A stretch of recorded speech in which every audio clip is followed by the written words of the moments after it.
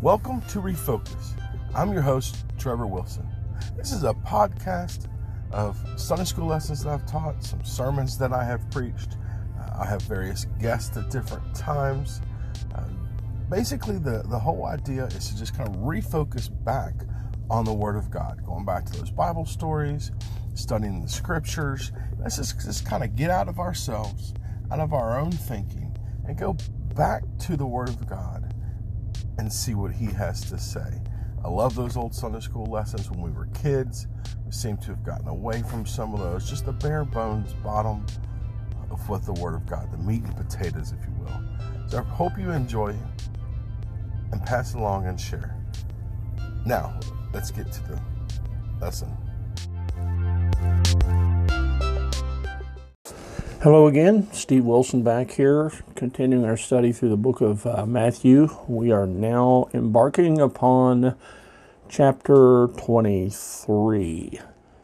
Good stuff in here. I was just looking it over before the podcast, just to kind of get a few ideas in my head and kind of see where we're going with this. So I'm kind of anxious to get into it a little bit. Some really good stuff. So, follow along, pay some attention. I think there's some great things to learn. Jesus begins speaking. He says, "Then spake Jesus," in verse 1, "to the multitudes and to his disciples." It's interesting that, he introduces this whole section by pointing out who Jesus is speaking to. I've probably mentioned this before, but I've always been taught that anytime you want to interpret Scripture, you look at who's doing the speaking, who they're speaking to, and what they're speaking about. So Jesus clarifies who's doing the speaking and who he's speaking to, because there are so many places in Scripture who he's speaking to makes a huge difference as to how you interpret what you're about to read. So in this case, for instance, the Sermon on the Mount was directed to just the 12. He had pulled them aside and took them into the mount and began to speak to them. And so that was directed specifically to his church, the first church, his disciples. And so that's the context in which it should be interpreted. So in this case, he's talking to everybody. As you know, a lot of people followed Jesus around. He drew great crowds, and so he had, of course, those who were very dear to him. The 12 traveled with him. There were, of course, people who had been converted and recognized that he was indeed the Savior. They were following him around, and then there were just those who might be interested, those who were seeking. There were even, obviously, the Pharisees and Sadducees and so on who would follow him around from time to time and looking for opportunities to trip him up or to entrap him, looking for something they could use against him. So you get all kinds here. So everybody is here, and he's speaking to the multitude. This is something that the whole world needs to hear, and so he begins to speak to them. And he does so then, beginning in verse 2, saying, "The scribes and the Pharisees sit in Moses' seat." Now bear in mind, we've been talking about how Jesus has begun during this Passion Week alienating those who are in power and, usurping some of their authority by the things that he says, calling into question many of the things that they do, and he's about to do the same thing here. And he begins, of course, by pointing out the scribes and the Pharisees, and he didn't mention the Sadducees particularly, but this is, like I said, it's to the multitudes, and he's talking about those who oppose him in this particular situation. But it's the scribes and the Pharisees who do the bulk of the teaching and, the interpreting Scripture and that sort of thing. So he speaks to the people, he says, the scribes and the Pharisees sit in Moses' seat. They're in positions of authority. You put them up there, and their job is to share God's word and to teach and to train. And your job is to listen. And so here's what he says about that. He says, "All therefore whatsoever they bid you, observe." that observe and do. But do not ye after their works, for they say and do not. He's not particularly calling him a hypocrite in this situation, although Jesus has never shied away from doing that, but he's describing what a hypocrite is. So everybody is clearly understanding what's going on here. He says these people are giving you instruction. They're instructing you from the Word of God, and that's all well and good. And what they're saying is accurate. Those are the things you need to adhere to. And I mean, that's our lesson in life. No matter what we see or what we do, who we respect, who the great people are, examples of Christ and so on, or people who propose to be examples of Christ, it's not our job to follow them. It's our job to follow Scripture. Anything that's done that doesn't coincide with Scripture is moot. It's not applicable. And there's a lot of people out there today who are saying and doing things that simply do not coincide with Scripture. So Scripture, of course, is our measuring tool. We gauge everything by what the Bible says. Now, I could go off on a real tangent here talking about Bible translations and all that, because my belief is that they're of the devil. Satan brought them in to confuse mankind. He is the author of confusion. But I'm not going to get into it, at least not at this point right here, other than to say, bear in mind that Satan is going to use Scripture like he did when he tried to tempt Jesus Christ. I mean, he's good with Scripture. He's going to use it to try and lead us astray if possible. So you got to settle on which Scripture you're going to adhere to. It's not good to use multiple versions because they contradict. Simple as that. I haven't seen one yet that doesn't at some point contradict or at least change and reinterpret many of the things that the King James says. And so, I'm settled on that. I've been settled on that most of my life, and I'm encouraging you to be settled on that, because if you don't, you're just simply going to be unsettled. You're going to constantly be calling Scripture into question one way or another. If you can question one, you can question another, and if you question more than one, then you're questioning all of them. Anyway, all right, so I didn't mean to get off on a tangent, but I did it anyway, so there you go. But I'll stop there and get back to the point. The point is, obey Scripture.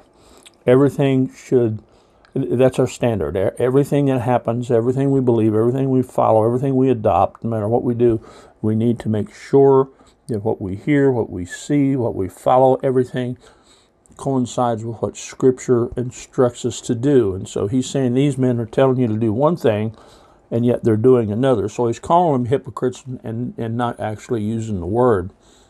So, we understand that that's what a hypocrite is. You say one thing and you do another. So he begins to describe them. Verse 4 says, "For they bind heavy burdens and grievous to be borne, and lay them on men's shoulders, but they themselves will not move them with one of their fingers." In other words, they won't lift a finger to obey the things that they're telling you to do. They're instructing people to do one thing that they're not willing to do themselves. They won't apply these things to their own lives. They try to, there are so many laws in the Jewish culture that I don't remember exactly what the total count is. But out of the 10 Commandments, they came up with multiplied laws. They grew exponentially based on what the leaders, the Pharisees and scribes and so on, decided should be as a result of what they had read. So they kept adding to. And so many of these laws were impossible to keep. So much so that they obviously didn't want to do it themselves. They just wanted others to do it. That was kind of their plan, just to make other people follow their commands, and you'll kind of see the picture that's drawn here as we go on through this, that they're setting themselves up in positions of power beyond the power that they're supposed to have based, on their position. And so they can control others because they're trying to get people to look to them and depend upon them as as the ultimate source of enforcement and the ultimate source of interpretation. They're little gods, in other words.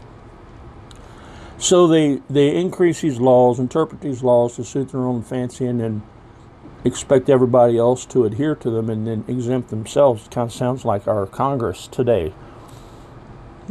They expect all of us to obey the tax laws and then set it up where they don't have to pay tax.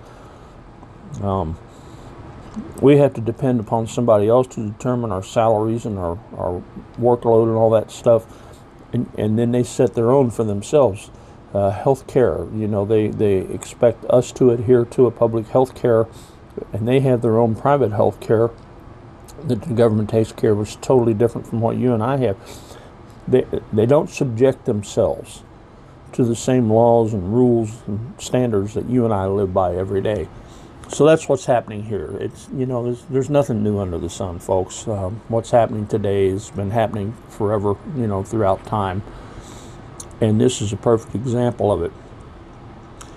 Verse 5, but all their works they do for to be seen of men.